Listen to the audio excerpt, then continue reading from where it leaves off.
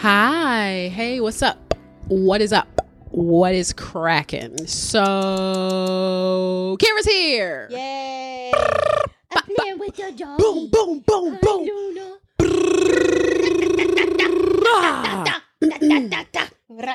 That was a mixture of Griselda and Designer.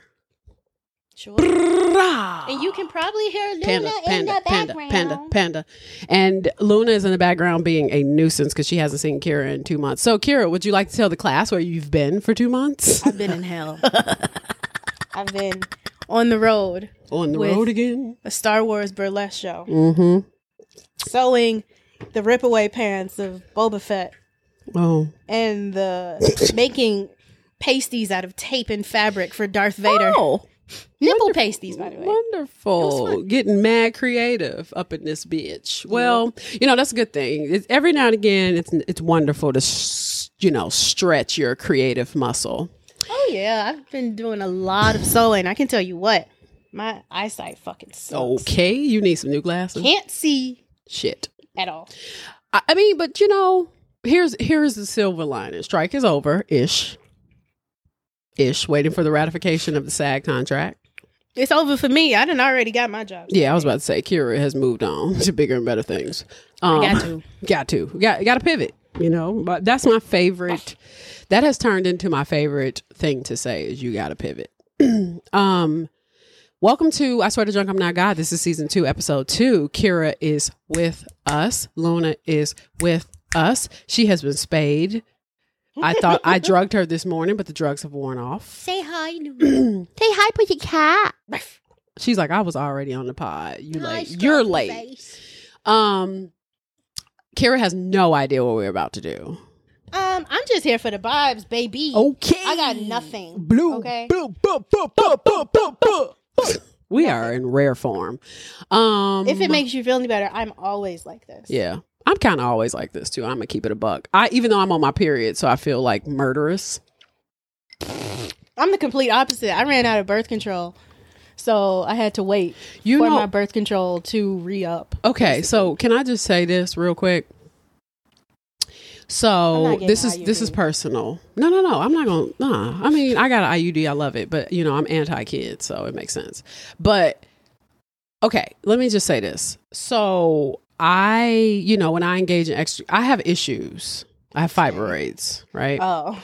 I have fibroids. So sometimes like my period is really foolish and it stays for way longer than it should because, there's so much going on in there that it takes a while for my flow to finish. And, whenever I need to gauge in extracurriculars, but I don't want to be on it, I have been using that company Wisp. Have you heard of Wisp? Aren't those the people that make the toothbrush things? The floss sticks? What? No, what they specialize is in vaginal health. Oh, so not floss sticks. No, it has nothing to do with teeth. Okay. Unless you consider your vagina lips. Well, they have nothing in common. Well. But what they sell is they service people who also do not have access to birth control in other states and shit. Did I break it? No, it's been broken. I thought I just pushed the button because I heard something go bink. No, that was just the thing. Okay. So Wisp is sold online. I guess it's for people who are in other states too that don't have access to emergency contraceptives. So if you need Plan B or anything like that. But they also sell literally the hormonal part of the birth control packet. So let's say you are going to the Dominican and you don't want to be on your period. You could delay your period. Oh. I've done that 2 months in a row. It fucking works. That sounds risky. It's not, because it's just the sugar pills from the birth control. I don't take the sugar pills. Oh, that's where you getting the game fucked up. I can't take the sugar pills. Why? It does something to my iron levels. Are you anemic?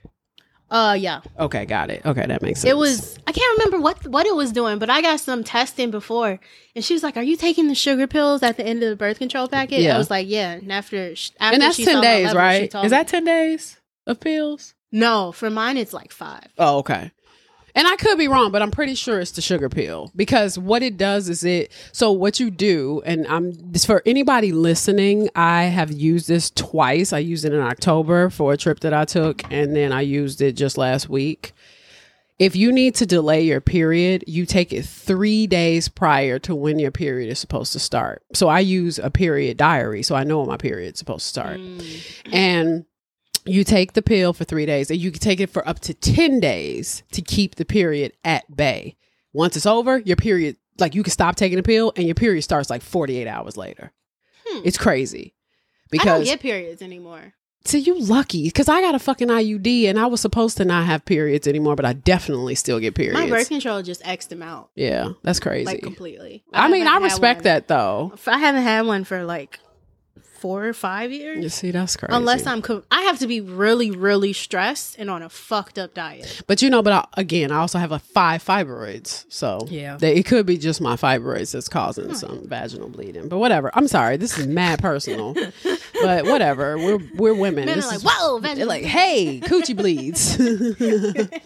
But what I love about Wisp, and obviously I don't get paid for anything, so I'm just going to say it because I've used it. Look at this face. I know, she's precious.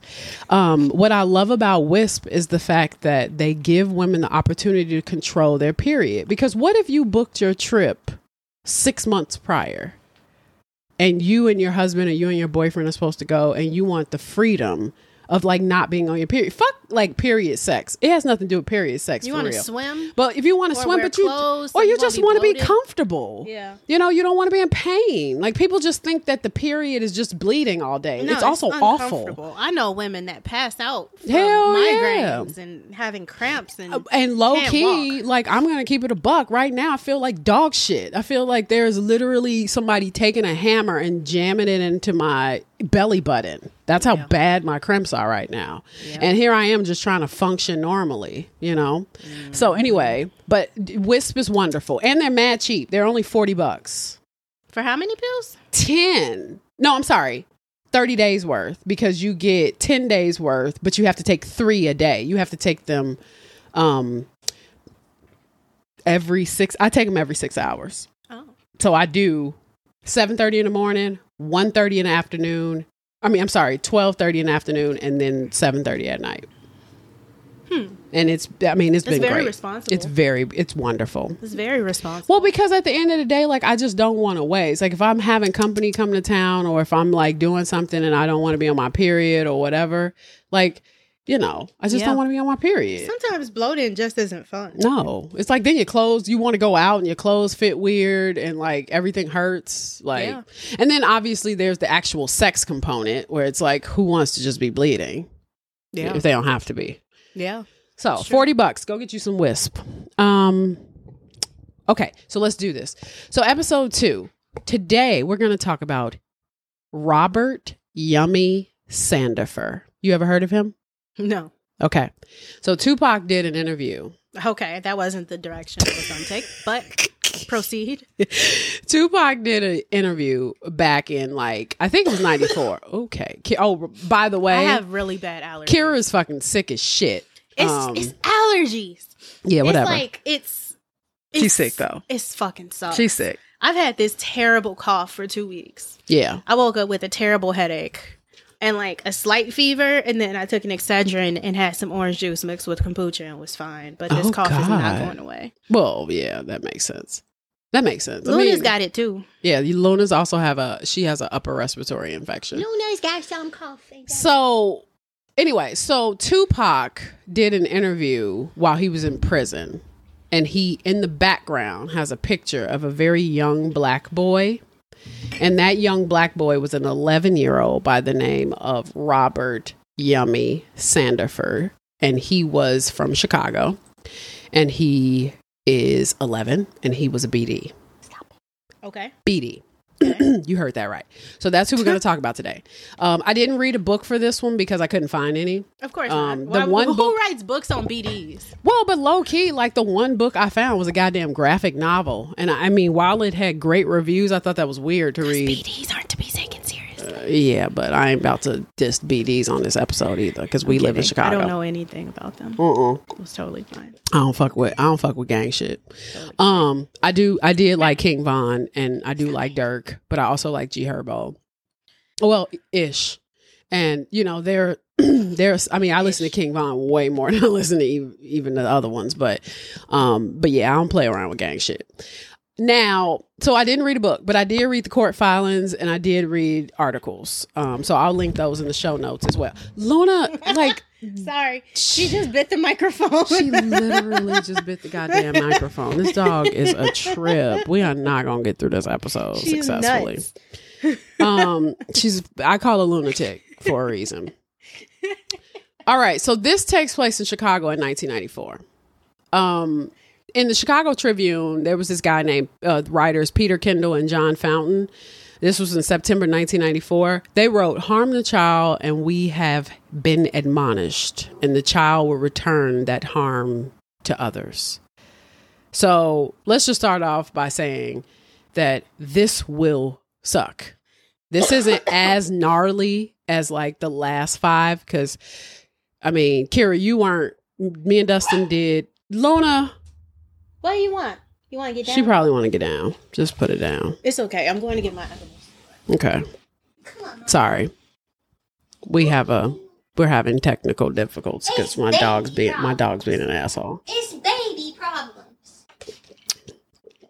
Oh, what are we drinking? Okay, I'll talk about this while she's doing that. So, what we're drinking is called the Red Star. I went to Floratica, which was a floral inspired fashion show for charity at the Garfield Conservatory.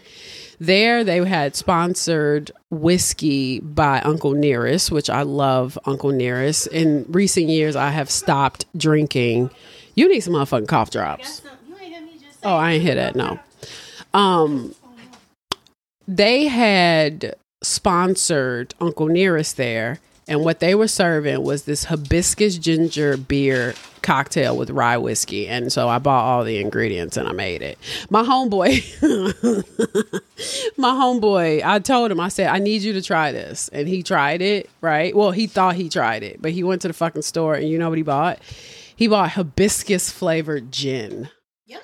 I said, nigga, you about to be fucked up. Oh, I love taste buds because I already have 2 packs of these in the room. Yeah. Are these sativa or indica or hybrid? I usually only get sativa. Oh, they sativas? I think so. Okay, because I usually do hybrids. I don't know what these are, actually. Hold on, let me see before I start nibbling on them. Hold on, yeah, I'm sorry. They don't give you a whole lot of energy. Because indica just makes you sleepy.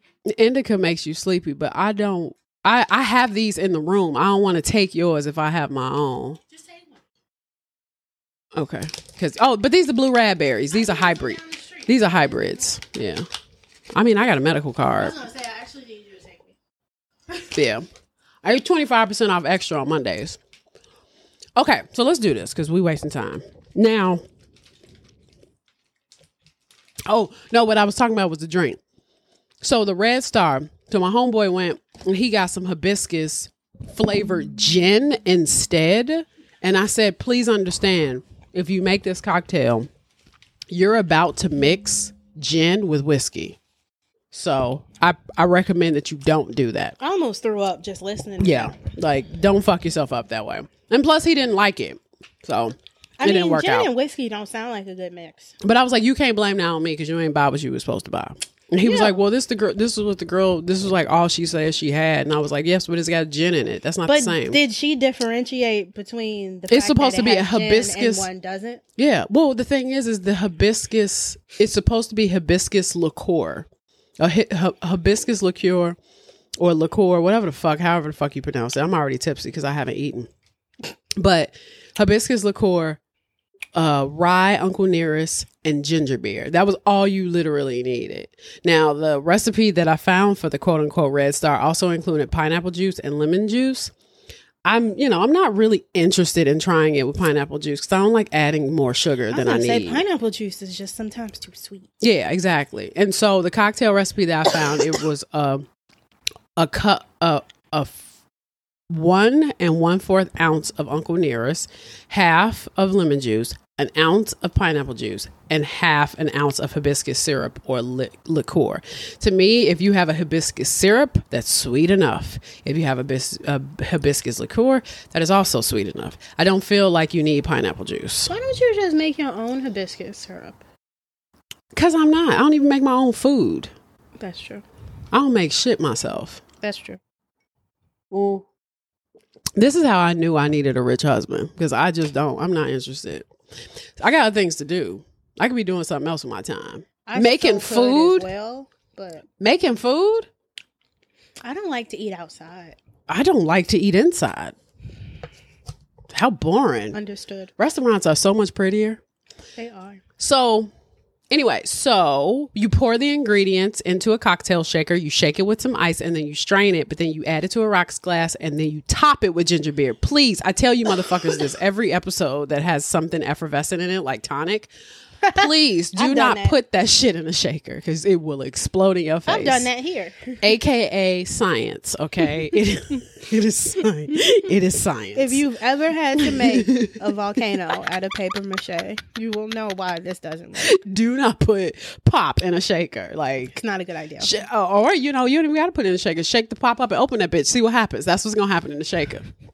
I'll never forget the one time, like, I was like drunkily making cocktails at a party, and I put like an effervescent like soda in a fucking blender, and that top flew the fuck I would off. just go That home. was crazy. I would so go home. Well, to me it was like whatever, because this is what happened. I'm a drinker that's making drinks. That's the worst thing you could ever do. Yeah, that's why I'd go home. Oh, for some reason I wasn't embarrassed. I also was at a party one time where I was making margaritas, and I forgot to put the top on, and I turned the blend on. And I was like, this is what happens when the bartender's drunk. That's just what happens. Like, you got to take the good with the bad. Do you want this margarita, don't you? I don't think anyone does, because it's on the ceiling. And low key, I don't get embarrassed easily. Like, I literally have to shit my pants in order to be embarrassed. I'd have to fart in my boss's office in order to be embarrassed. I think that'd be terrible. Bring back shame. Or fart during sex. I think that's probably pretty embarrassing. Bring back shame. You ever farted during sex? What? Girl, what's this episode about? I'm sorry. I told you I was already drunk. Jesus Christ. We should have brought her some fucking chicken fingers. I got some in the kitchen, but they gluten free. I know they nasty.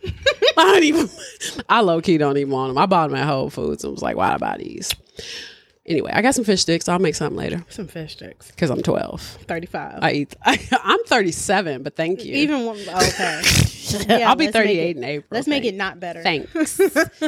Anybody who's looking for a wife, oh God, and you are planning on now she's hoeing herself buying a on cook, her own podcast. But, you know, hey man, you got to do it where you can do it. Dating pool got piss in it. I rather you can only attract flies.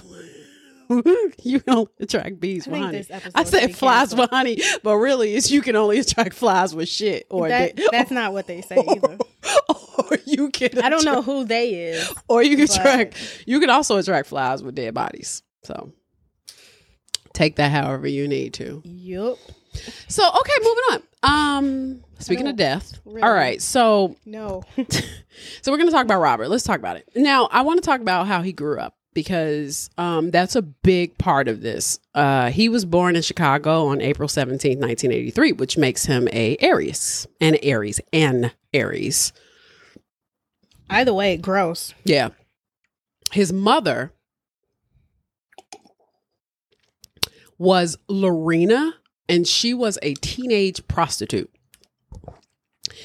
She had over 30 arrests, and a lot of them were drug related, but most of them were for prostitution. She was the third of 10 children from 4 different fathers, even though she didn't know who her father was.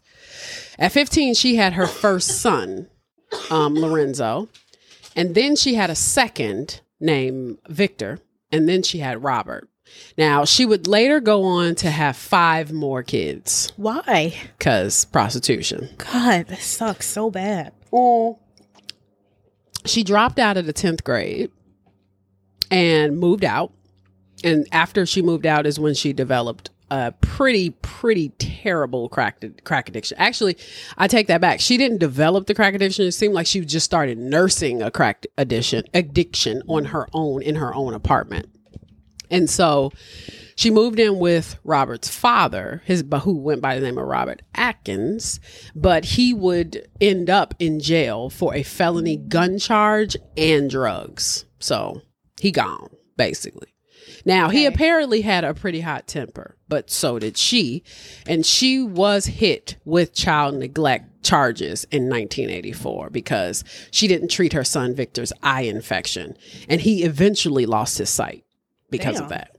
Now, her daughter showed up at the Jackson Park Hospital later with 2nd and 3rd degree burns on her genitals.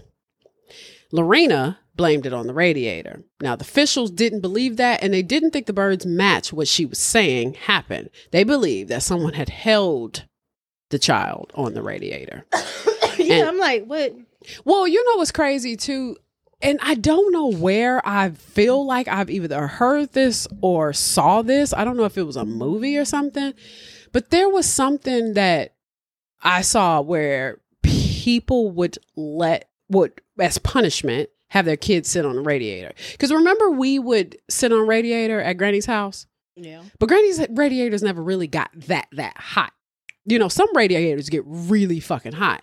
Granny's radiator never really got hot. But if you had come out of like outside in the winter and like, let's say you were shoveling or some shit, the first place you would go to is the radiator so you can sit on it or dry your clothes, dry your shoes, whatever.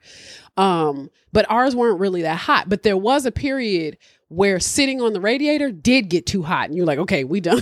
I'm done sitting on the radiator. Well, I mean, when you have on thick ass clothes. Yes. So now I'm wondering if they forced this kid to sit on the radiator with no clothes on. Yeah, I'm like, if she would have had to be sitting on the radiator with no clothes on in order for her to get burns from it. 2nd and 3rd degree burns on her genitals. Now, whether they had her straddle it, I don't know. I ain't even get into any of that. But either way, it's sick as fuck. Now, Lorena had 41 arrests by the time she was 29.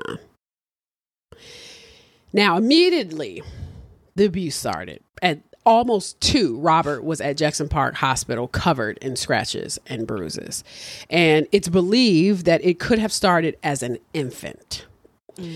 His mother would go on to blame his father, but who really knows? Because she later reneged on that story, and neighbors started to report that at least 5 children were being left alone. Bradley sisters. We talked about that last season. Now, by 1987, he was already in the system and had a relationship with the DCFS. The DCFS is the Department of Children Family Services. Now, it was determined that he had cigarette burns on his arms, shoulders, buttocks, and neck. I don't understand why people breed. I was just talking about this with my boss today, who doesn't have children. And people think, and I just want to say this because I want to have this thought go away. I think children are beautiful specimens, and I love them and respect them so much that I choose not to have them because I am selfish as fuck. Not because I feel like I would abuse them, but I feel like in this economy and in this political climate, I should not be adding to it. I'm not that egotistical. I haven't done anything in my life that I feel like I need an extension of myself to maintain any particular legacy at all. And you know, I know people are like, well, I don't think it's that serious. Well, that's the problem, is I don't think people think it's that serious. Mm-hmm. And this is where you have issues like this. People thinking that child rearing isn't fucking serious. Mm-hmm. These are the people that literally are going to be walking the planet. These are the people that are eventually going to be your employees or your employer or your fellow student or your child's fellow classmate, whatever. These are the people that we are selecting to populate the earth. And if you do not have the ability to take care of them, I think you should do everything impossible to keep from having them, because child neglect neglect is much worse than me practicing birth control. Yeah. You see what I'm saying? Like, we get in these debates about abortion. We get into these debates about whether or not Plan B should be allowed or whatever, which to me is about sexual autonomy, because men can freely fuck and get people pregnant all day. But it's also up to the woman to decide whether or not she wants to have children or not. Mm-hmm. And I personally believe I'm exercising my choice to not have them, because I get stressed out dealing with a goddamn dog. Yeah. Dogs live 20 years. That motherfucker's going to live forever. You're telling me there's a person that's going to live past my lifespan that I'm going to be worried about for my entire life? I'm not interested in that. I'm stressed enough. Mm-hmm. I work on a fucking hit television show. That's stressful as shit. Could you imagine adding kids to that? Adding college? Could you imagine going through this strike with fucking kids? Yeah. I know a lot of people that currently have like 4 or 5 kids. Yeah. We're in the same department. I'm like, I can't imagine working staff having 4 or 5 kids. And somebody's going to get neglected. The thing is, because you have one. That's one thing. People who have multiple, usually the middle kids get neglected somehow, some way. The last one gets spoiled. The first one gets abused. I was going to say the first one is usually the parent. Yeah. And so to me, I'm just like, we have been in a position where we have choice. Use it. Yeah. Use it. You know, I got, friends who are like, I just want to have kids and blah, blah, blah. And I'm like, oh, because you think that they'll do what for you? What are they going to do with, if you take your lifestyle into consideration right now and you just like, imagine if this was The Sims and you take every aspect of your current life and add a baby to it. Do you think it'll make it easier or harder? Sure. Come on, right. Get the fuck out of here. And then you got people like these assholes in this that I'm reading who are having children knowing that they can't take care of them, but at the end of the day, using social services, most likely having more kids in order to get more, checks and welfare and shit. Because we know people breed for that purpose as well. Mm-hmm. Who's abusing the kids because they don't even want them to begin with. She was a 15-year-old mother with 9 kids. That's insane. Yeah. You know what I'm saying? And then at some point, you will neglect them. You talking about somebody, a teenager who's nursing a fucking crack habit with all of these goddamn kids. And these are the same bitches that are going to end up robbing you, murdering you, or doing whatever. And if we can avoid it, why not avoid it? Yeah. And so here you got Robert, who's showing up at the fucking hospital with cigarette burns on his arms, shoulders, buttocks, and neck, whose abuse possibly started at infancy. That's annoying as fuck to me. So if you look at, my aggression in this, I'm saying this to say this. I appreciate people who are ready and prepared and planning to have children. I do not appreciate motherfuckers who have kids by accident. Yeah. Because even though I was an accident baby and we didn't experience any abuse or anything like that, we experienced certain struggle. And if you can avoid the struggle, go ahead and avoid the struggle. That kid ain't going to be none the wiser. Mm-hmm. But to bring them into the world and beat the shit out of them. Yeah, that's kind of unacceptable. Come on. Like, have you ever seen the documentary on Netflix, The Trial of Gabriel Fernandez? Or I think it's Hernandez. Familiar. Hernandez or Fernandez. I may have watched it. He was basically a Latino kid. I think it was definitely in LA. Whose mom was basically abusing the system to get checks and shit. They had moved him, from all these different homes. He was living with his uncle, who was a gay man at one point. Then they took him from that house. He loved living with his uncle. But then because his uncle was gay, they took him. And he moved back with his mom. His mom's boyfriend ended up locking this kid in a fucking cabinet. And that kid died. You took him from someone else's house. Countless abuse. To take him home and abuse him. Literally had him in, like an remember the entertainment systems when people used to get those big old pieces of furniture with the TV and the DVD player and the stereo and all that shit in it? Well, this thing, it was like a cabinet. Just imagine the second half. That's where he slept. And they locked him in there. Sick. That kid died like that. And I was like, this is the most devastating document. And it was also showing how the system failed and how LA County, as well as Cook County here in Chicago, is so inundated with abused children that at some point they can't keep up with the load. Mm-hmm. And some kids even get neglected by the city and the county and the state because they don't have enough manpower. They don't get enough budget. People are over fucking whelmed. And then there are some things that they just miss. There are some signs that they just miss. And so that's what we're going to read about a lot with Yummy, is everything that not even people just missed, but every way that the system also couldn't help him. So I'm going to keep going. So Lorena would later say, I never beat my kids. And she claimed that his scars were a result of chickenpox, which typical response. Now, Sandifer, of course, had siblings because poor people tend to procreate. And he and his siblings would end up being removed from the home by DCFS. Now, quote, the child welfare workers had little hope for Lorena as a parent.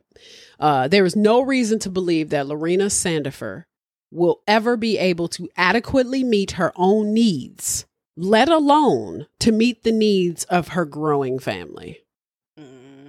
This is what a psychiatrist reported to the juvenile court in 1986. He was born harsh, no? He was born in 1983. So already this kid's 3 years old and they're like, she's not fit to be a parent. Well, it's a little too late for that. Look. So now Sandifer is moved to his grandmother, Janie Fields, who lives in Roseland. So she lives in the fucking Wild Hunnets. Great. Where she lived with as many as 19 other children. This 19. Woman had 30 grandkids, Kira. Ugh. His grandmother's 2-story, 3-bedroom home was also a shit show. 3 bedrooms with 30 kids. One of the neighbors complained, quote, they are dirty and noisy and they are ruining the neighborhood. Well, first of all, end quote. It was Roseland. It's Roseland. It's hard to ruin it more than it was already ruined. Now, the neighbors even tried to petition to get Fields out of the neighborhood. They were like, this woman and these fucking kids. It was like Bebe's kids times 30. And the psych report called her a, quote, very controlling, domineering, castrating woman with a rather severe borderline personality disorder. So now we're talking about a woman with a mental illness. And one neighbor said, quote, all those kids are little troublemakers. Carl McClinton, 23, who lived down the street. This is the kind of neighborhood where we all look after each other's kids, but they are a rougher breed. Now, as a student, Sandifer would miss school. He actually missed more than he showed up. This system was beyond faulty at this time. This was also post-crack epidemic. The poverty just riddled the Black community. Still does, but, you know, it was very shitty back then. And Robert had gone from home to home and detention center to detention center. And he was so well known in the system and had attempted to join 13 juvenile homes, but was not admitted. Why? Because he was too young. His next juvenile detention center. It's a juvenile center yeah, but that's like teens to them. They're like, he's fucking 8. What are we supposed to do with this kid? Now, his next play was to join a gang where he would be allowed to live in the safe houses. Yeah. Okay.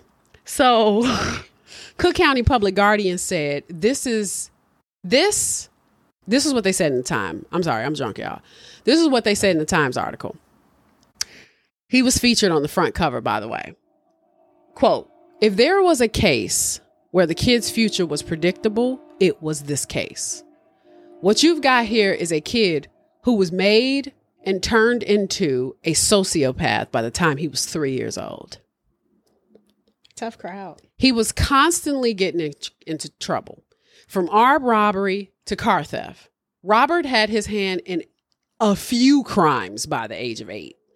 He would break into houses and just roam the streets doing random shit. Now, they called him Yummy because he liked cookies and Snickers.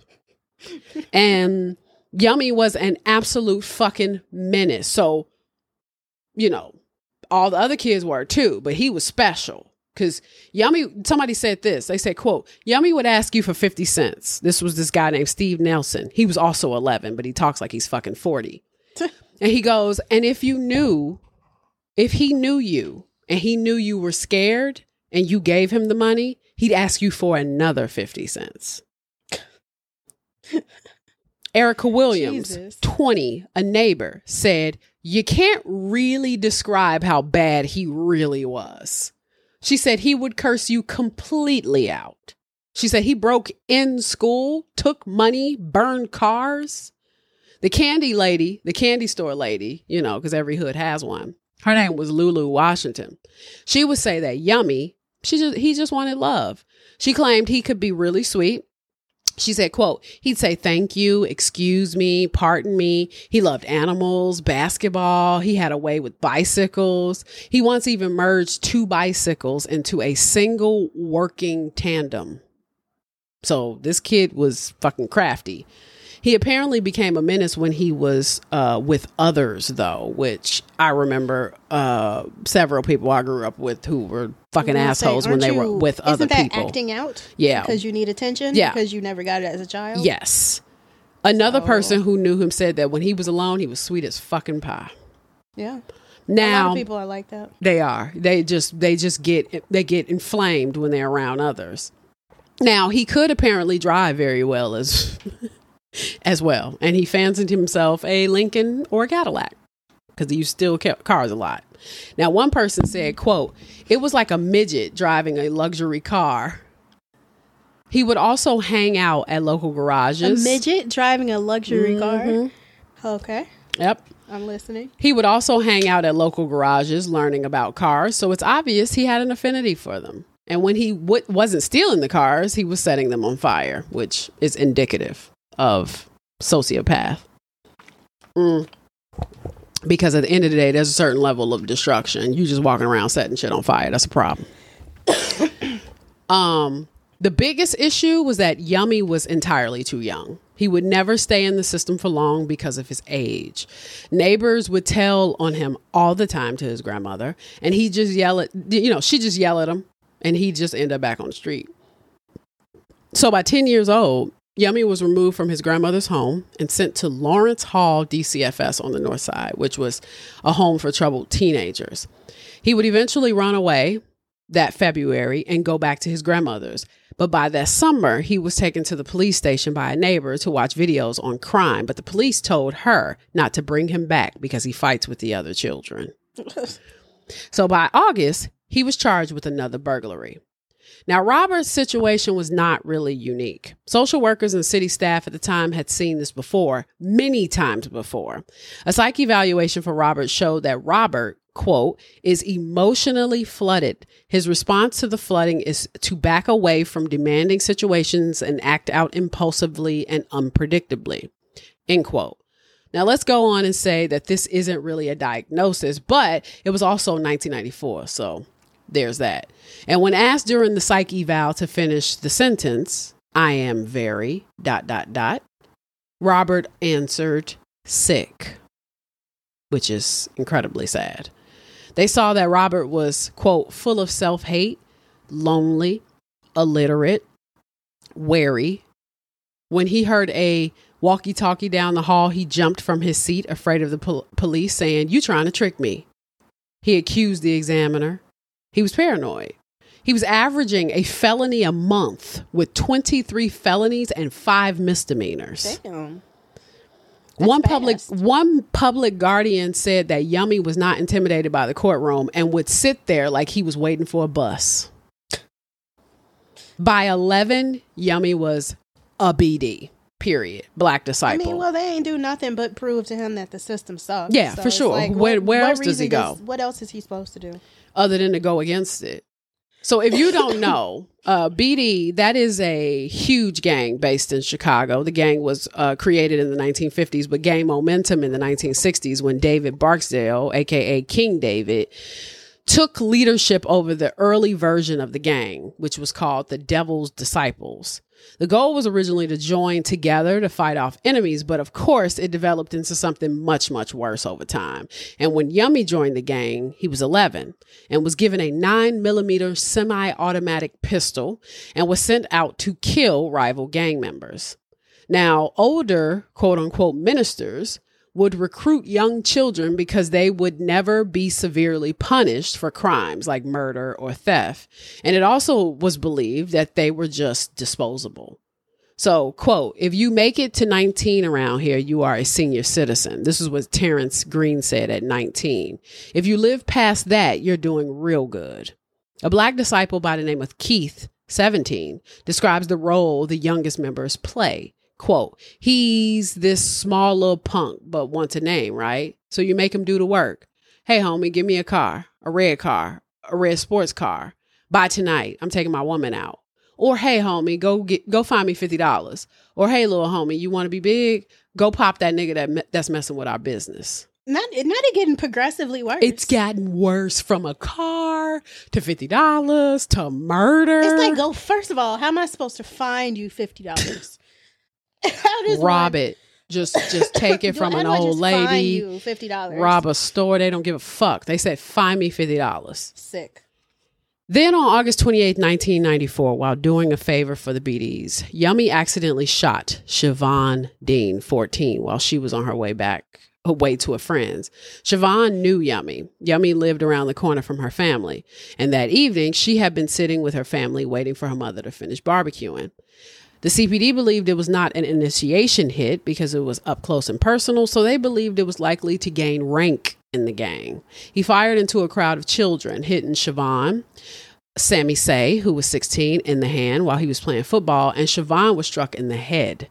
He also shot another child by the name of Keonta Britton, leading to spinal damage. Now, Yummy would speak with his grandmother after the shooting, asking her, what the police looking for me for?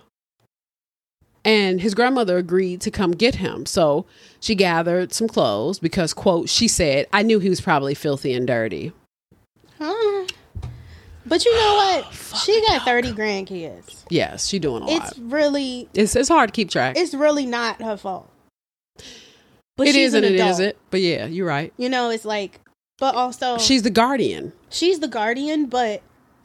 Who was it that expected her to take care of all 30 of these people? I don't understand. Like, and how many kids did she have? That's what I was about to say. It's a trickle down. Where she felt like all of her kids were capable of having an equal amount of 30 kids. Well, we know because his mom was like, what was she, one of 9? Yeah. So she was the third of 10 children. She had 10 kids. Yeah. So it's like, your kids alone had 30? Yeah. Why didn't you tell them to stop? Stop doing this. Well, I mean, and literally, we say evenly, that's just 3 apiece.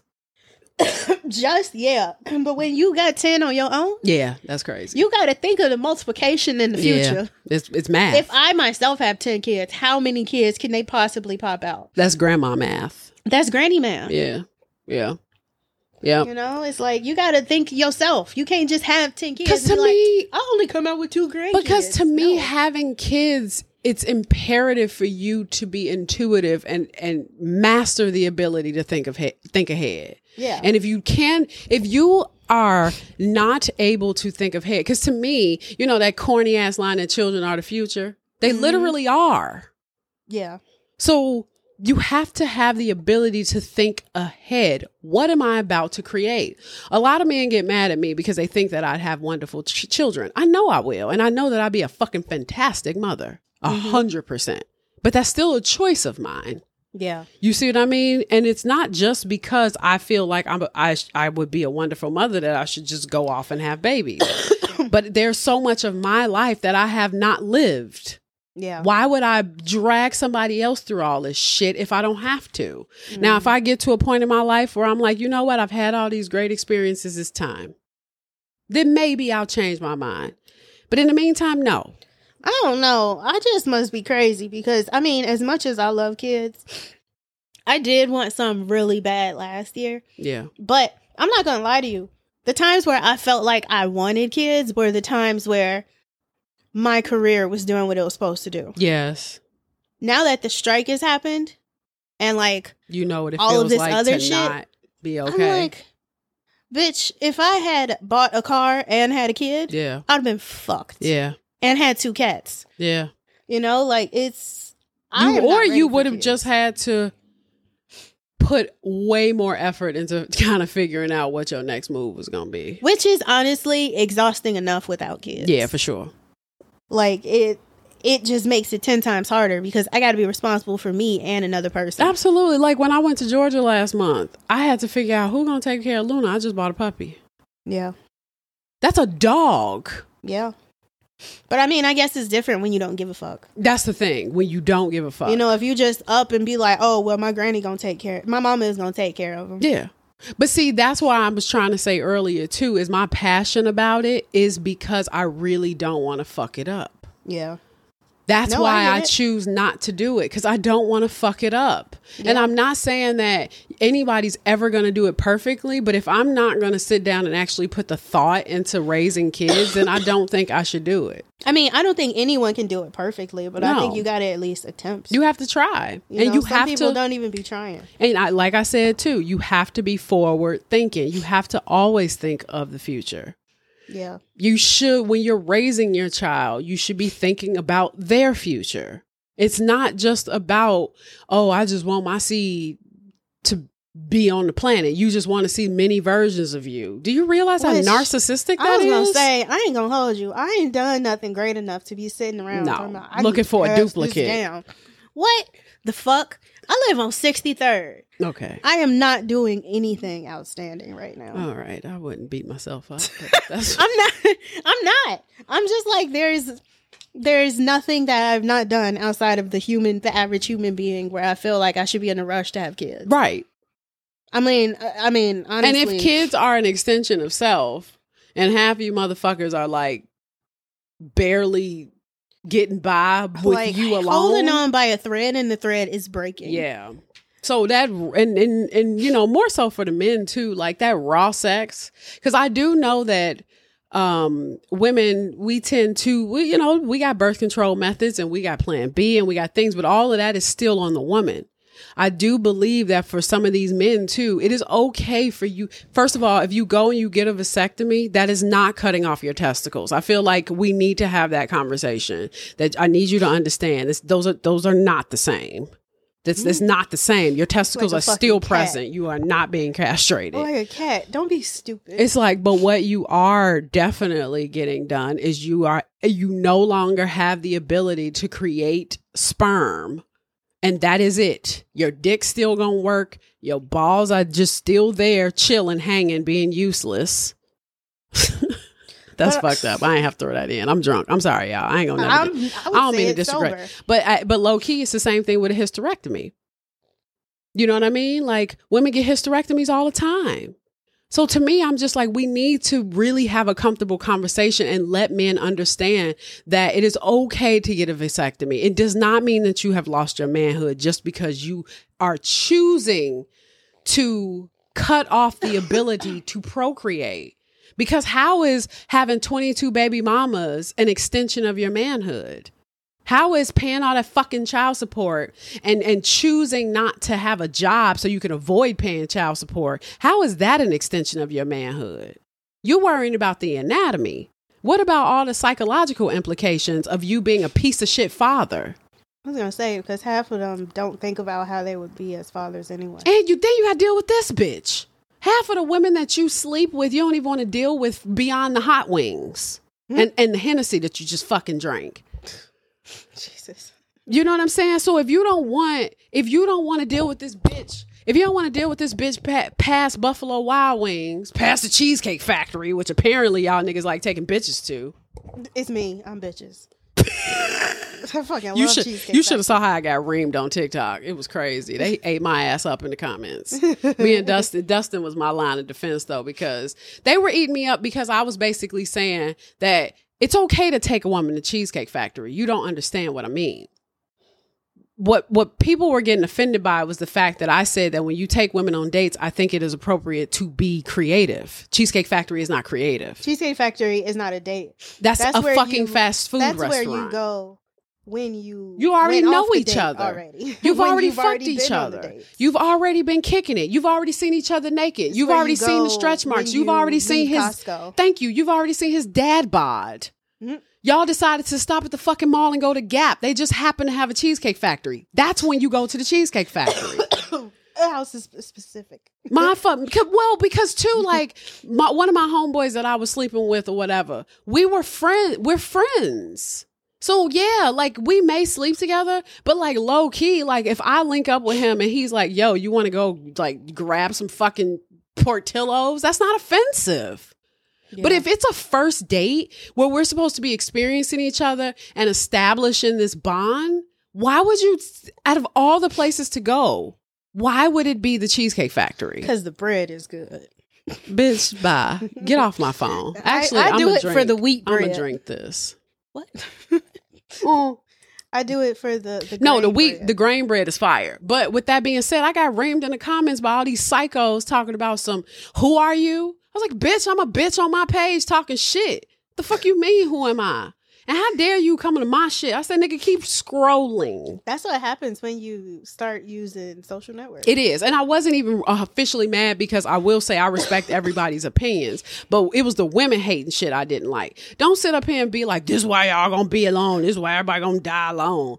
Because of the Cheesecake Factory? Well, also, it's coming from a nigga that said that is currently in the room alone. Thank you. Or also coming from a nigga that is like literally arguing with a stranger on TikTok. Like, I'm not even about to do that with you. All I was doing was sharing my opinion about a topic that was brought to me. One of my homeboys brought it to me and he said, well, if you're trying to get to know each other, why it doesn't matter? I said, because at the end of the day, I want to see what you can do. Yeah. Show me what you can do. I mean, show me what your interest in. That's what dating is. Dating is about exploration. Show me what you can do. Who are you? I even said in the video, I said, take me to a place that you've never tried before. Yeah. Maybe we've had conversations and you knew that I like fucking sushi. And there was this one sushi restaurant in Wicker Park that you've always wanted to motherfucking try. And you were like, wow, this would be a perfect place to take a person. They got the perfect lighting. The drinks are dope. And everybody's like, well, not everybody go to 5-star restaurants. Not every restaurant that is nice is 5-star. 5-star Michelin First of all, 5-star Michelin restaurants don't even have food that look edible, let alone appetizing. It's literally like a bunch of syrup and like a leaf, peel and then like a shard, like a piece of onion, and then you go there to only watch the chefs yell out, "Hey cousin, pass me the tomato sauce." Okay, all right. In the background, you don't really go for anything other than that. No, like if for example, Cherry Circle Room. Cherry Circle Room is a wonderful date place.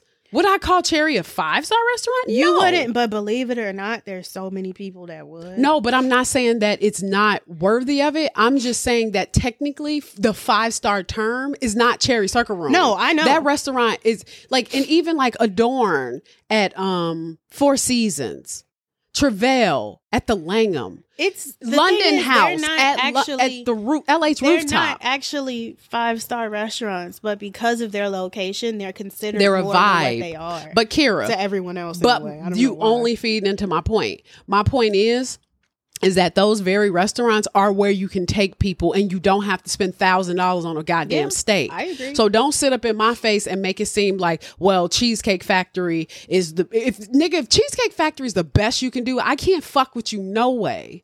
Cheesecake Factory is where me and my sister go to fucking eat when we're in the mall, my guy. Yeah, first there's cheesecake factories in malls. I don't want to go on a date to anywhere where we're in the mall. Now, all right, but anyway, so all I'm saying is that this cheesecake factory shit is just not really a conversation when all you really need to do is be fucking creative.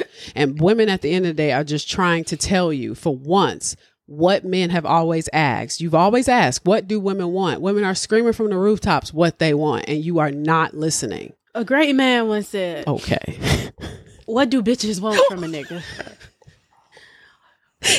What do they want? What do they really, really want? I agree. This is why don't nobody like you. What do bitches want? Well, low key, I was just talking about how they did a lane break on Peloton for DMX, and I was fucking hype as shit. I was just talking about how I just canceled my Peloton this morning. What? The irony. How this? That's crazy. All connected. I looked at my bank account and I said, "How are y'all still charging me? I canceled this a year ago, and then I canceled it again." Okay. And you were just riding your Peloton. That's so crazy. It's crazy when worlds collide like that.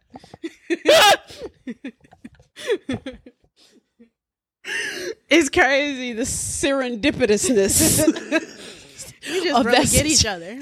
We just get each other. Okay, so I'm sorry. I'm so sorry. We were talking about Yummy. We've gotten nowhere. Is this my water? Sure. Yes, that is, because mine is open. Both of these are mine. Okay, I'm sorry, everybody. Now, Yummy, and I think the last thing I said was that he was filthy, and so she was like, I need to bring extra clothes. So when his grandma, his grandma, Yummy said that about himself. So his grandmother agreed to come get him, so she gathered some clothes for him or whatever, and she said, I knew he was probably going to be filthy and dirty, but when she arrived at 95th Street to meet with him, he wasn't there. At 95th? Yeah. What was he doing on 95th? Oh, from Hunnits. He lives in Roseland. Yeah. Never mind. Now, one neighbor said that the evening of August 31st, she ran into him on her porch and he was terrified and asked if he could call his grandmother so he could turn himself in. He even asked if they could say a prayer together. And he knew he was in trouble with the police, but he also knew that he was in trouble with the gang. And when the neighbor went to make the call, he was gone. Now, little is known about what happened, specifically about what happened next on September 1st, 1994. Like, obviously, we eventually learn from people's statements and stuff, and obviously we'll never actually know what happened. But on September 1st, 1994, Yummy's body was found on 108th and Dauphin in Roseland. And he was found under a railroad underpass. Who is this that was found? Yummy. Damn. In a railroad underpass, lying in the mud with 2 bullet wounds to the back of the head, execution style. Damn.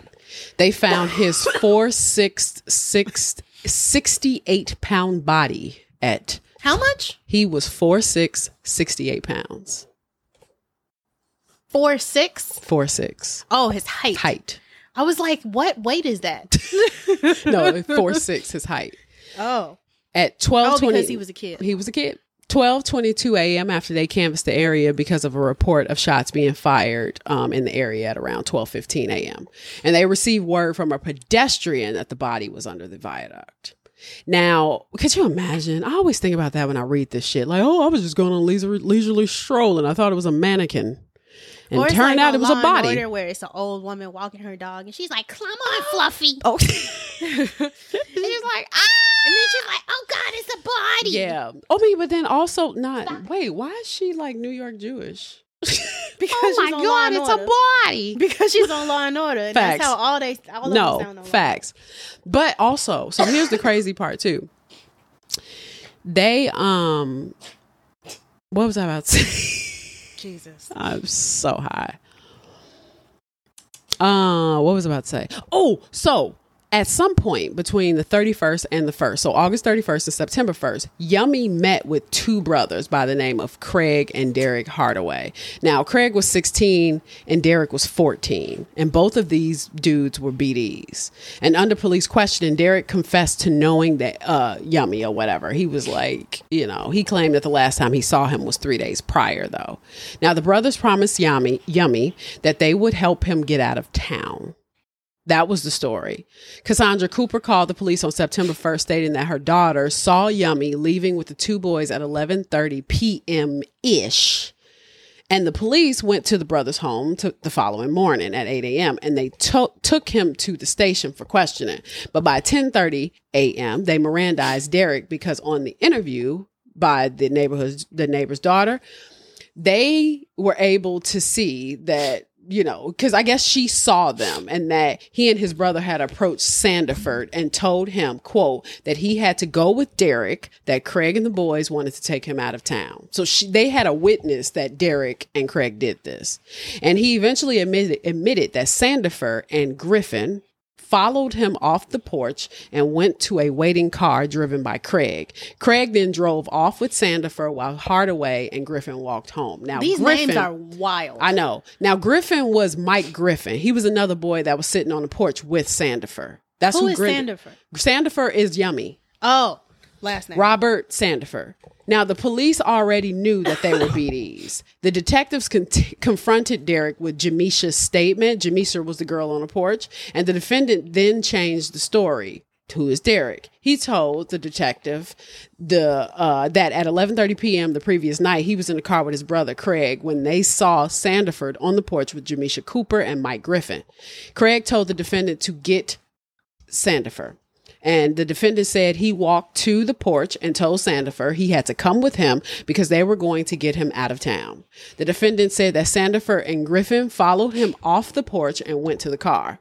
And Craig then drove with Sandifer.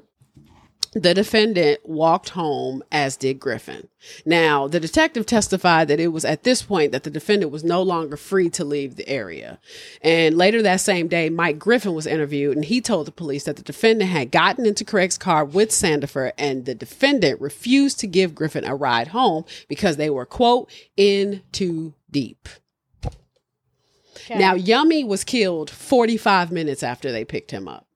Now, they eventually assigned a youth officer to the case, relieving the first two detectives. And at this time, they Mirandized Derek, making him aware that he would be sent to juvenile court because he was about to be tried and he was going to be sentenced as an adult. Jesus. So Derek didn't believe them. He was like, all right. This is what the detective, they're thinking.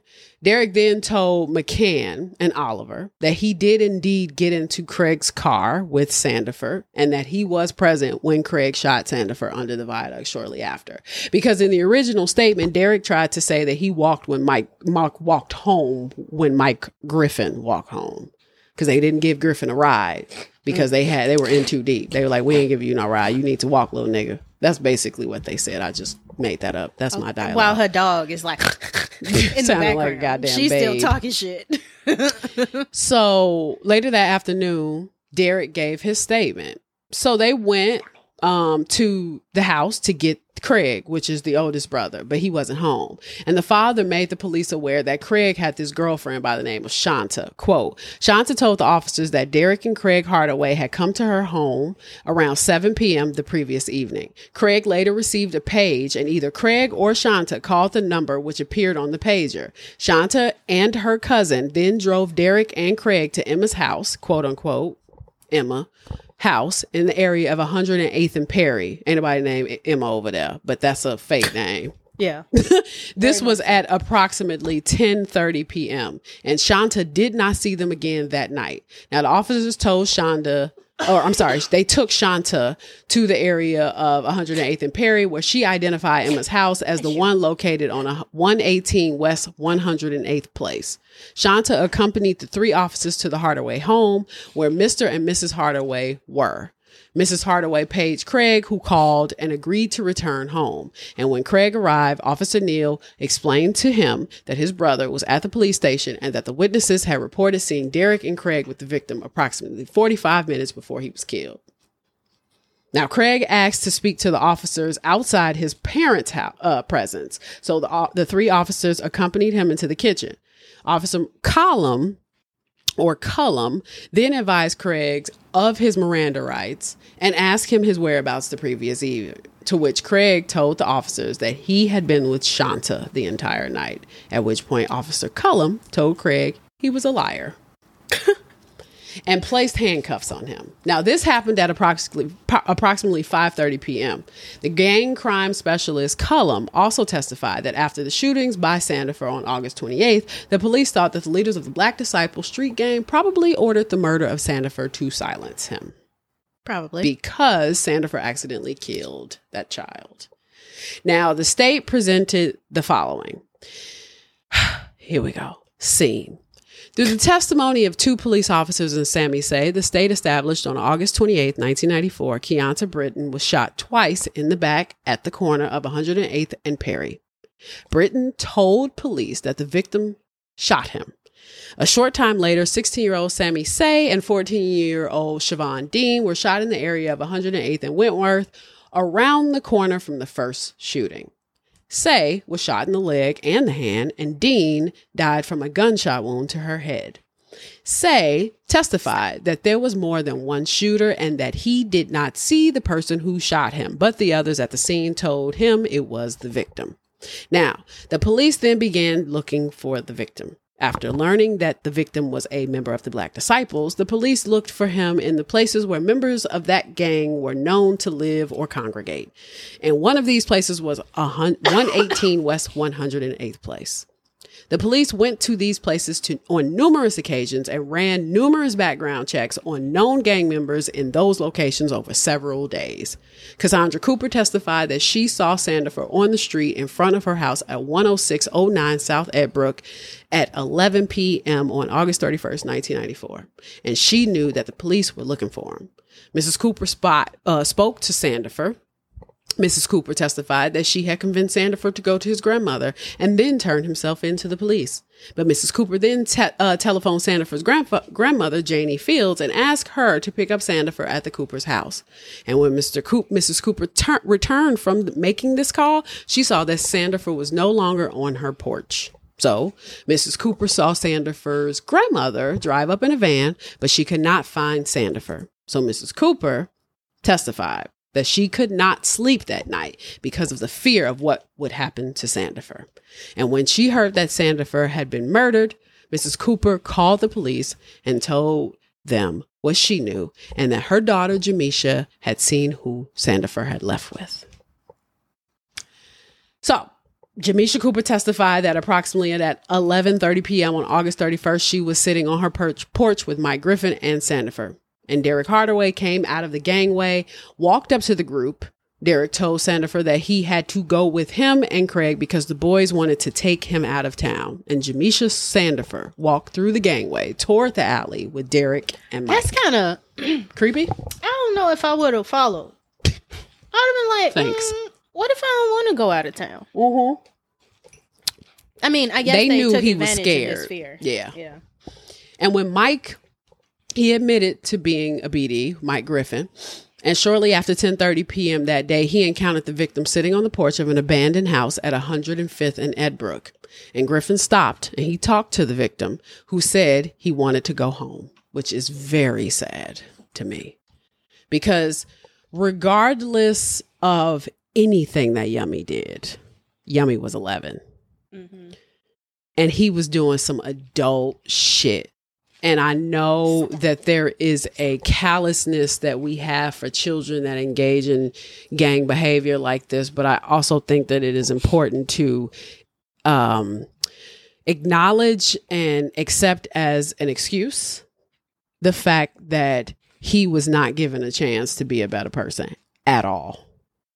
I mean, we like to lump everybody into their own little groups and say that everybody who has one experience will respond to that experience the same. And that is not fucking fair. Yeah. There is chemicals that goes on in the brain and in the body that affect how we move through society based on the traumas that we experience. And if at the end of the day, Kira could have what happened to her, maybe she become maybe what happened to Kira, to Yummy happens to Kira as she's growing up. That doesn't mean that Kira may not become fucking president. But at the same time, we know it's a little unlikely. Mm-hmm. Yeah.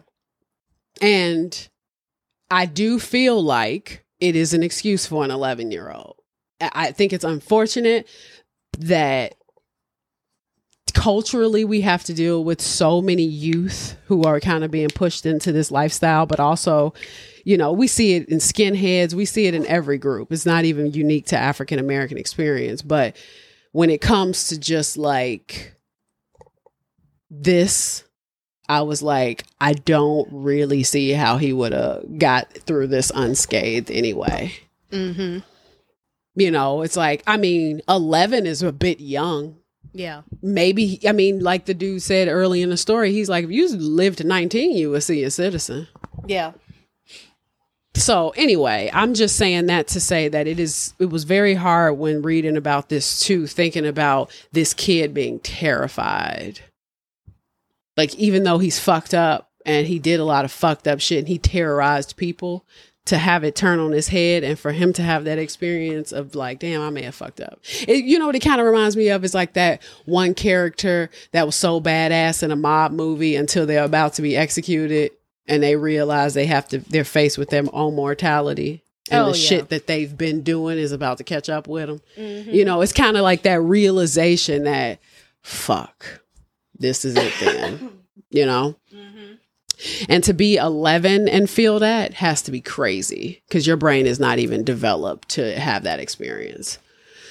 So anyway, Griffin knew a man named Curtis who lived several houses down on Ed Brook and unsuccessfully attempted to have Curtis call a taxi for the victim. But Griffin and the victim then walked to Jamisha's house, which was further down on Ed Brook. And the victim gave Jamisha's mother, Cassandra, his grandmother's telephone number. And that's when Cassandra went down the block to call her.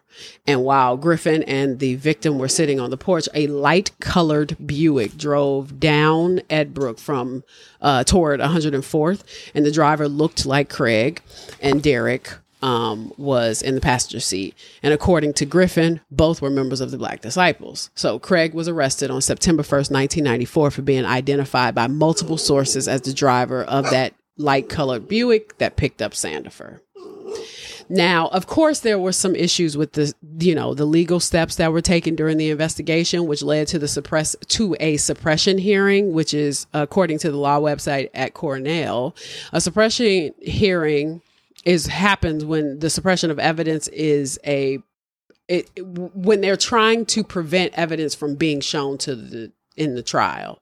So they're basically like, this is what we should talk about. This is what we shouldn't be talking about. And this was because they believed they did not have probable cause for the arrest. This is what the defendants didn't believe. And probable cause exists where a reasonable person possessing the knowledge possessed by the police officer at the time of the arrest would believe the defendant committed the offense. And there are many reasonable cases as to why probable cause exists. For example, possessing the knowledge possessed by the police officer at the time of the arrest would believe the defendant committed the offense. That's from like People versus Bobaic. And while mere suspicion is insufficient to establish probable cause, proof beyond a reasonable doubt is not required. That's People versus Garrett. And then there's probable cause may be established by facts within the collective knowledge of police officers working together to investigate a crime, even if those facts are not within the personal knowledge of the arresting officer. That's People versus Hendricks. So they got a bunch of examples of why they feel like they had more than enough probable cause to actually arrest Derek and Craig. And there was also issues with, the detectives and the parents, and then like the detectives and Sanford's grandmother, where they're all just kind of like, nah, that ain't how it went down, mm-hmm. And the police are kind of like, no, that is how it went down. Yeah. So it is kind of just like a people versus the officials situation, which is, it kind of makes this a lot more messy to me. But the detectives consistently testified at the suppression hearing, and they were like, no, we took the proper steps taken in order to take Craig and Derek in. Like, we had more than enough evidence with regards to, like, first of all, we took Derek in and he admitted that he knew Sandifer almost immediately, then said that he hadn't seen him 3 days prior. But then later on was like, yeah. And to them too, they're kind of just like, and we also never arrested him. They showed up at his house. They didn't even put him in handcuffs. And they let him go upstairs and put clothes on without supervision. And to them, they're like, it's not like we coerced him. His father let us take him to the fucking police station.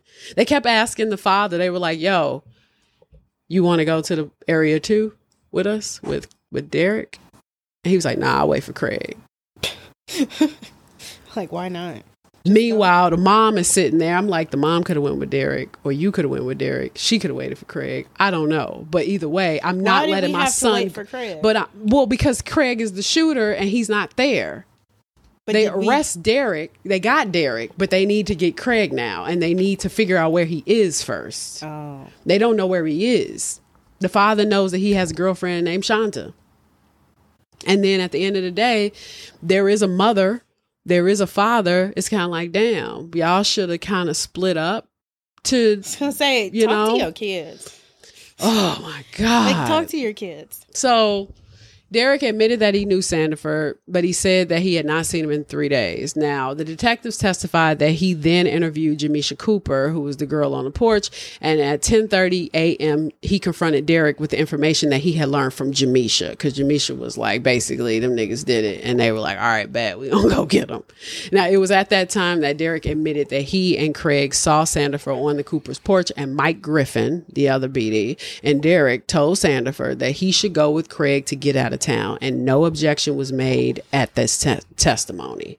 So the youth officer testified consistently with the testimony at the suppression hearing as to the circumstances of the defendant's oral statement at 7 p.m. and the taking of the court-reported statement at 10:45 p.m. In addition, on cross-examination, Geraci testified that it was his duty to determine whether a juvenile had been abused in any way by the police while being interrogated. Because now they're thinking, did y'all force this confession? Now they testified that they had observed the defendant during the interview. The youth officer did, and he said that he did not appear to be intimidated or abused in any way. And that's the thing about the youth officer. The whole point in the youth officer is for the kid to understand what's being told to him, because his parent ain't there. Which is a conflict of interest, in my opinion. That would have to be like a third party entity. That wouldn't have to be, that's not a role that I feel should be associated with the police department. Because you can bring a youth officer in. He's got a dog in the fight. Y'all are part of the same family. Yeah. He could say anything you want him to say. Now, Detective McCann testified consistently with his testimony at the suppression hearing. He also said that he interviewed the defendant at 4:30 on September 1st, and the defendant initially repeated the last statement he had given to the first detective, but no objection was made as to any of this testimony. And McCann testified that after he confronted the defendant with Mike Griffin's statement and showed the defendant that Griffin was in the area, the defendant told me, quote, another story. And McCann testified that the defendant spoke for approximately 20 minutes. He did not testify as to the contents of this conversation. Ben keeps texting us. About what? Thanksgiving. Oh, again, no objection was made as to any of this testimony. McCann testified as to the circumstances of the interview of the defendant conducted at Assistant State Attorney Harney in the presence of himself and the youth officer. So that's the thing. They're now just like, we don't know that these kids actually did this. And it's like, the police are kind of like, but we keep saying we got eyewitness testimony. Jesus. What more could you need? Literally multiple sources. Like, what more do you need? You got a boy that literally walked away with them. 45 minutes later, this kid ends up with 2 or 3 bullets in his head. Like, let's be serious. Now, Derek said that he knew Sandifer was in that area because he had seen him there earlier that day. He said he saw Mike and Sandifer was on the porch. Derek said, I called him. He stood up. I said, come on. I'm finna take you out of town. So he came. And Derek said that he, Sandifer, and Mike walked towards Indiana Avenue where Craig was parked. Mike asked for a ride home. Derek told him no. Craig drove Derek and Sandifer to a tunnel on 108 in Dauphine, and all three got out of the car. Craig took Derek to walk down the street to Cottage Grove and look for police. And Derek did this and returned to the car. Craig then drove off to look for police while Derek stayed with Sandifer under the viaduct. Craig returned and took Derek aside, and he told Derek to get in the car, have it running, don't turn your lights on, have the car in neutral, and have the passenger door open. You hear a shot, come pull up and get me. But I heard 3 shots before I pulled up and got him. Derek said that he believed Craig had shot and killed Sandifer and that he drove Craig back to the house at 108th and Perry. So his own fucking brother just admitted that he shot this kid. Yeah, I was going to say, he sounds like he kind of just was, sounds like he kind of admitted to it. Yeah. And after some back and forth about phone records and Sandifer's grandmother acting like she didn't remember the details of the day, the state rested in the case in chief. And so the defendant called Sandifer's grandmother, Janie Fields, as a witness. She testified that she did not remember details about the events of the evening of August 31st, 1994. The defense counsel asked her if she remembered giving a written statement to a law student for a defense counsel. And Mrs. Fields said that she had no idea what the statement contained. And the defense counsel read the substance of the statement to the jury for impeachment purposes only. And in the statement, Mrs. Fields stated that on the night of August 31st, 1994, she had gone to the Cooper home at the request of Cassandra Cooper. Upon arrival, she saw Craig and Derek, but did not see her grandson. Terry Campbell testified that he was a law student and that he took the unassigned statement of Janie Fields. And Mr. Hardaway testified that he had asked the police to let him accompany Derek to the police station on September 1st, but was refused. He also testified that he and his wife had called Area 2 at noon and at 8 and asked to speak to Derek, but were told by the police that they could not speak to him. It was stipulated that phone records indicated that a 2-minute phone call had been made from the Hardaway residence to Area 2 at noon, and a 4-minute call had been made for Hardaway from the Hardaway residence to Area 2 at 8 p.m. on September 1st. So the parents were telling the truth. Lieutenant Joseph Murphy testified in rebuttal that he had offered Mr. Hardaway a ride to Area 2, and then he picked up Derek on September 1st at 8 a.m. And he further testified that he had allowed Derek to leave the front room unescorted to get dressed, and that the detective gave a business card to Mr. Hardaway, which contained Lieutenant Murphy's phone number. And Lieutenant Murphy denied ever being told that the defendant's parents had phoned Area 2. Now, many factors were relevant to the determination of the probable cause, including but not limited to the proximity of the defendant's abode to the scene of the crime, so his house was close, information that the defendant had committed a similar offense because they were criminals, whether the nature of the defense was both violent and serious, which it was, whether the defendant was among the last to see the victim alive, which they had, and whether it appears that the defendant had made false exculpatory statements or offered differing explanations, which Derek did. So to them, they're like, open and shut. Well, that's good, I guess. So anyway, they reviewed this and they were kind of like, I mean, we see what you're saying. But the jury returned a verdict of guilty for first-degree murder. And Derek received 45 years and Craig received 60. Damn. Derek was released December 2016. He served 22 years. He got out when he was 36. And Craig, December 2020, he got out 26 years and 42 years old. That sounds miserable. Over 400 people showed up to Sandifer's funeral at the youth center of the Church of God in Christ. Now, they said, quote, the Reverend said, take a good look, said Reverend Willie James Campbell. Cry if you will, but make up your mind that you will never let your life end like this. And after national attention, Time magazine featured Yummy on the cover of their September 1994 issue. After Yummy's death on September 13th, Clinton signed the Victim Crime Control and Law Enforcement Act, quote, commonly known as the Crime Bill. The $30 billion omnibus legislation set the country on a path to mass incarceration of African-American men and boys, creating a school-to-prison pipeline that led to record profits for private prison operators and the destruction of the social structures in predominantly Black neighborhoods. So here we are with this 11-year-old who is kind of almost like the post-crack epidemic Emmett Till. Yeah. And he's also being used to spearhead this awful bill that incarcerated and broke apart so many Black families. This idea of like the super predator. You know, all of this shit. I mean, we talking about the 90s. This is during the Clinton administration. And so many families have been affected by that. But even when I was listening to this, I just remember being like, oh my God, from beginning to end, this kid's situation was fucked up. I don't remember hearing about this. Yeah, I mean, you would have been 2. But I mean, I hadn't even heard about it as an adult. Yeah. You know, the first time I heard about it was when I was watching that Tupac interview. And during the interview, he is literally sitting in front of and I'm going to post it. He was sitting in front of a picture of Yummy. And, you know, and Tupac has always been incredibly outraged by, you know, all of this. And it makes sense. I mean, these are major issues in our community.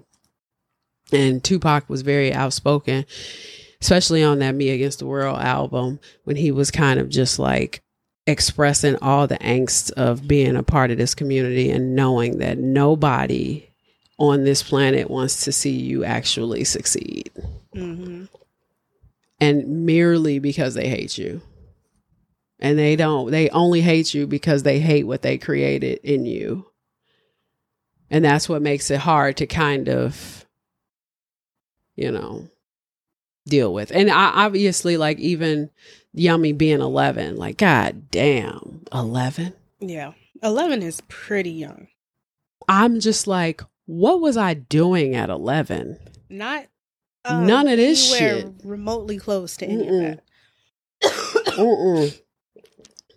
I'm bad at that too. Like when people are like, oh, when I was 5, I'm like, no, I need to know what the year was. Yeah, I don't have no recollection of any age in my life unless it is associated with a particular event, and I know the year of that event. Like, oh, I know we went to Disney World in 1996. If I know that, I know how old I was. I was 10.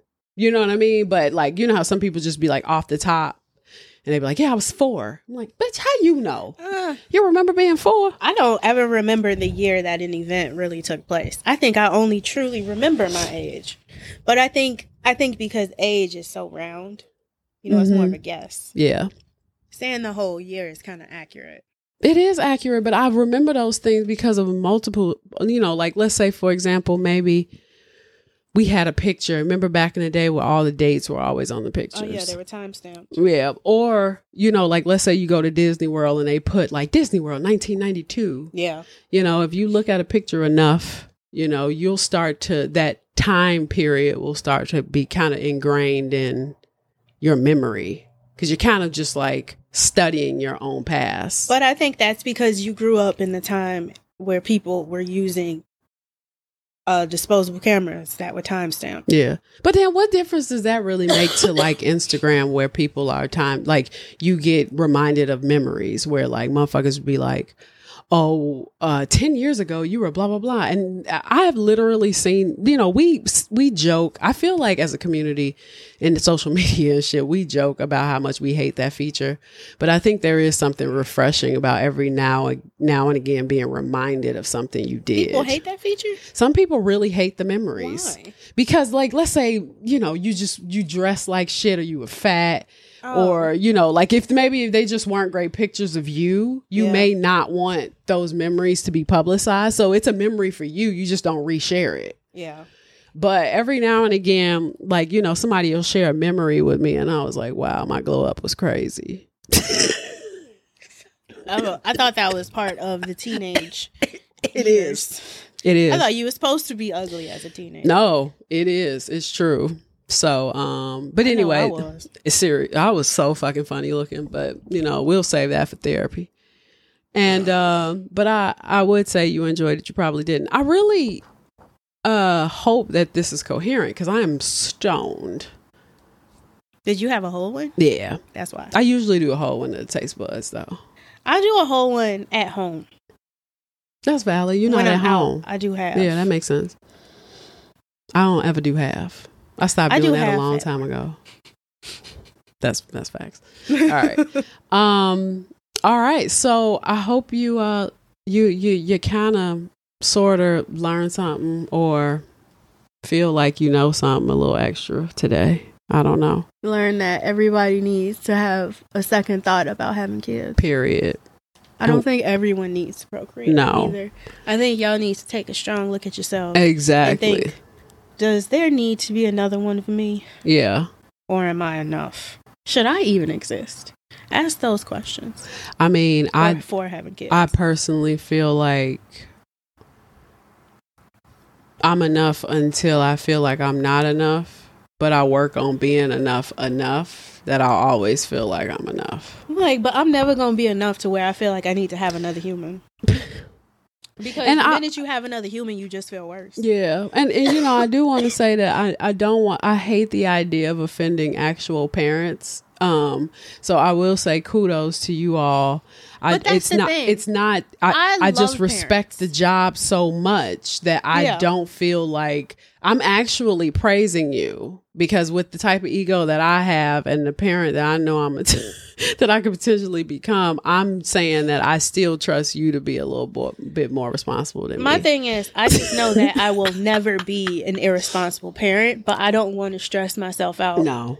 Enough. Well, because then there's also just circumstances. Like sometimes it's not about choice. It's just like you were dealt a really shitty hand. Yeah. And if I have one choice in anything, I feel like I have a pretty firm and solid choice on whether or not I should bring another person into the fray. Yeah. If it's not great for me alone, why would adding another energy to it make it better? Because I just want to spice up this turd that I'm already eating. Like, what are we doing? I don't like people just in everyday targets. Yeah. You know, wait, so like what? You mean like the store? Yeah, like the store, like just in everyday life. I don't like encountering people. I don't know. As of right now, anyway, I am not ready to push out another child and have them experience the torture that is the human existence. All right. So like, on it's not fair. That note, well, I mean, no, I think you're no, but I think to like, and this is not to say that the human existence, like the one that we are currently living in, like your life sucks or that mine sucks. I'm not saying that, but I'm just saying that I think it's hard sometimes when you read some of these stories and you think about how many people who were just flat out selfish or flat out they knew they were completely unprepared and they went for it anyway. Yeah. You know, I'm not talking about money. I'm just talking about, or even your ability to take care of the child financially. I'm just talking about mentally, the maturity level. I feel like you just gotta be mature. Yeah. And I know we can all be like, well, you get pregnant at like 10. It's like, yes, that's when the period starts. But should you? But should you? Yes, you can. By a sicko. Yeah. But yeah, exactly. But should you? And so I think I'm kind of just like, it's okay please make it more acceptable for some of us who are choosing to not do it. And I mean, and maybe on the flip side, I am being a little hypocritical because then at the same time, when people do have kids, I don't completely get it. I love it. But I love when other people have kids because that means that they feel like they are in the right position in their lives to have kids. Like if you feel like you're in that position. Yeah. then go for it. That's true. Yeah, that's true. So I'm happy for them. No, I love seeing I love seeing successful parenting moments, because like I mean I've seen it on my Facebook, Instagram, where I've seen, I mean, obviously you only know through pictures, you don't know what's really going on, so there's that too. But I feel like I've seen some moments that were like, damn, this look like y'all may actually fuck with each other for real. Like y'all may be having a truly good time. Yeah, which is always very refreshing. Yeah, it is refreshing. It's rare to see it. It is. So when I do see it, I'm like, okay, that's great. Yeah. Like this is how it should be.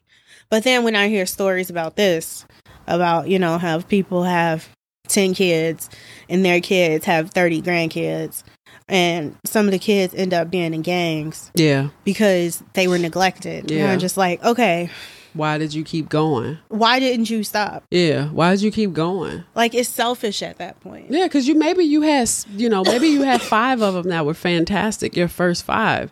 You reached that 6th one and you're like, damn. But also you had 10 mistakes. Yeah. Like, you fucked up 10 times. Yeah.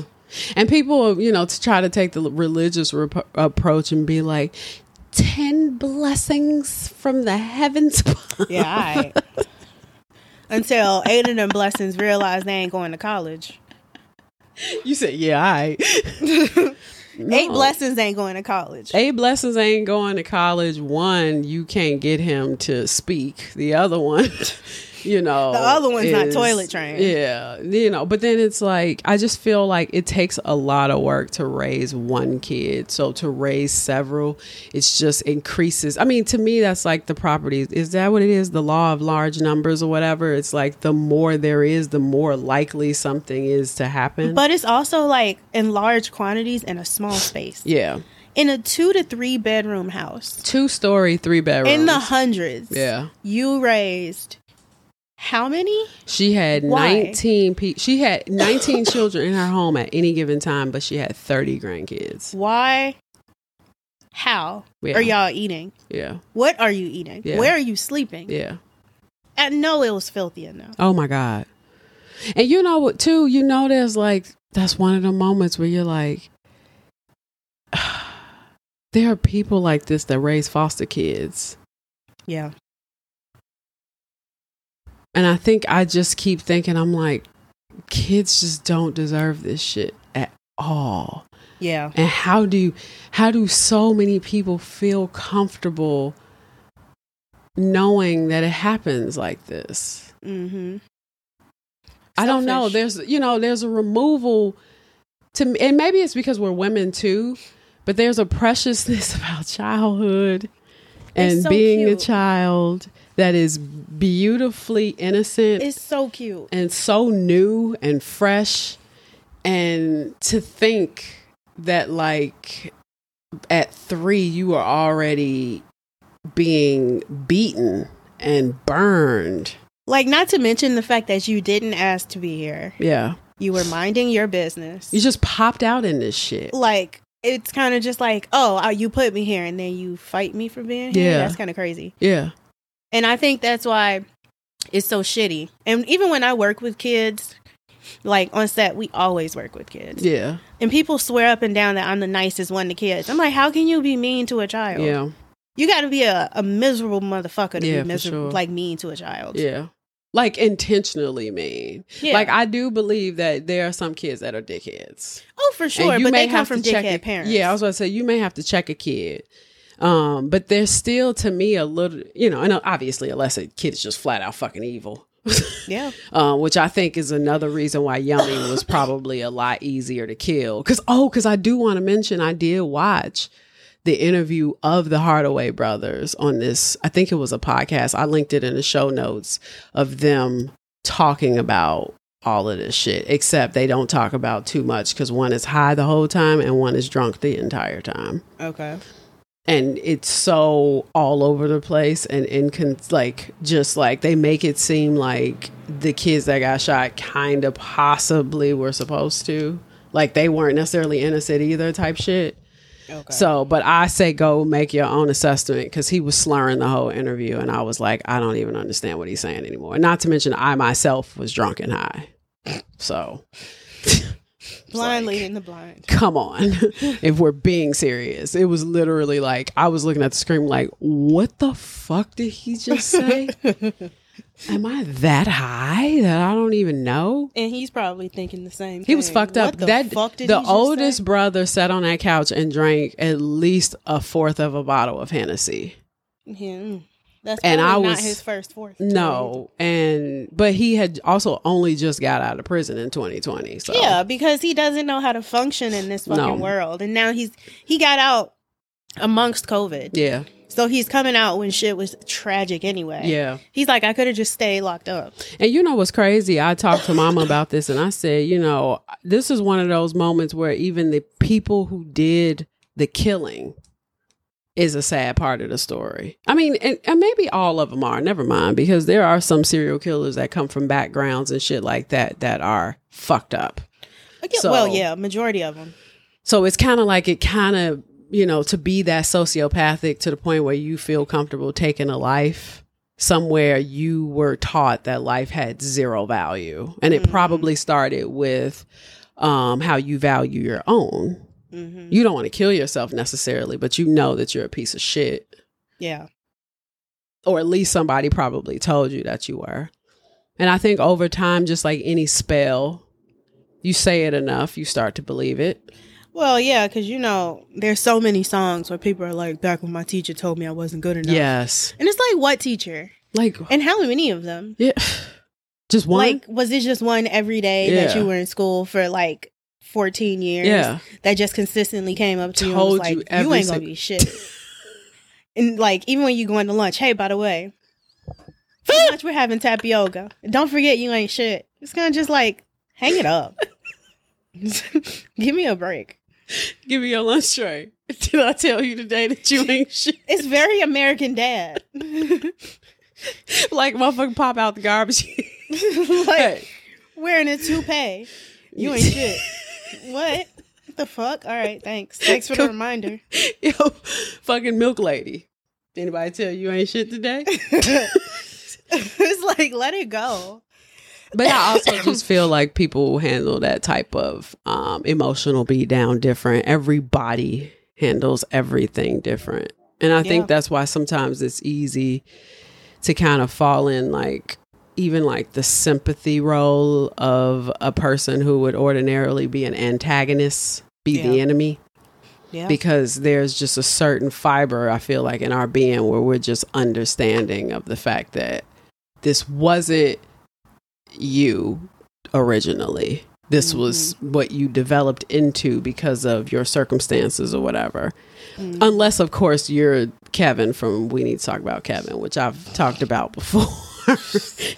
And how that movie fucked me up because she knew from birth that there was something wrong with that kid. I still don't think I've ever seen that because it's never free. I don't own it. Oh, you don't have a DVD player. We already talked about that. Here we go again. I feel like that was mentioned either on Carl Pants Ram or... Where would I get a DVD player in 2020? Oh, no. You know what it was? No, it was Carl Pants. It was either Carl Pants Ram or Albert Fish because it was before I did the Wineville Chicken Coop murders. Because I was talking about The Changeling. And I said, girl, you need to watch The Changeling. And you were like, how am I supposed to do that? And I was like, I ain't got no DVD player. And now here we are again. Because here I am. I got a Blu-ray player. Did I tell you my TV broke before I went to Atlanta? I felt like there was a reason the universe did that, but I'm going to let you cook. What? Broke my TV? Yeah. Oh. Man, you bogus as hell. I didn't break your damn TV. You bogus. I just pointed out the obvious. You bogus as hell. The fact that was my immediate thought and it didn't come to yours. I didn't say it didn't come to mine. Shit. But I was trying. I ain't need it validated. God damn. Wow. Sorry. Anyway, I hope y'all enjoyed this episode of I Swear to Jerk I Am Not God, starring myself and my asshole sister. You notice how she ain't kicked me out. I'll just be trying to have a good time. That's all. But it's always in such bad ways. If you just knew how to have fun like everybody else, then it probably wouldn't fucking matter. Oh my God. What if you just did drugs like everyone else? Wait a minute, what? What if we just have two versions of fun? That's it. You know, what? There's many versions of fun. There's many ways to skin a cat. Yeah, and like since you trying to like figure out an outlet for that, oh my God, the universe broke your TV. All right, well, next to Black Friday. Anyway, if you no, but I have a new one. I got one the same day. That's that one in there is new. You got another ticket to Atlanta?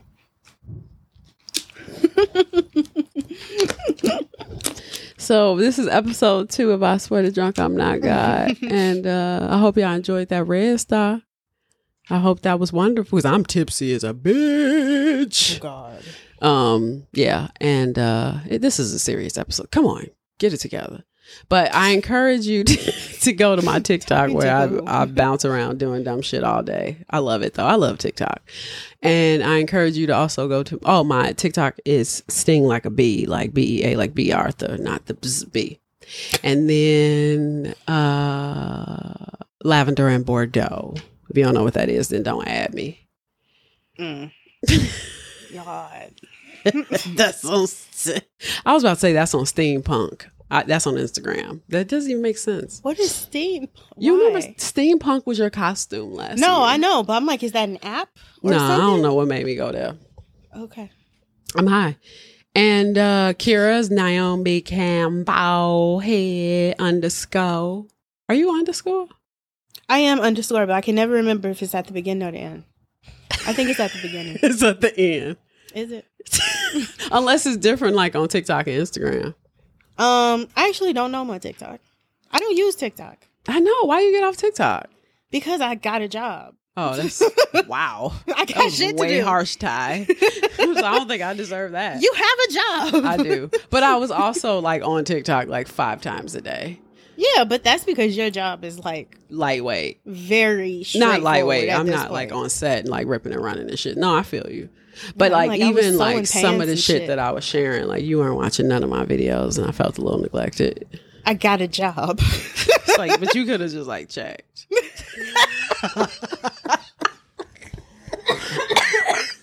What the fuck?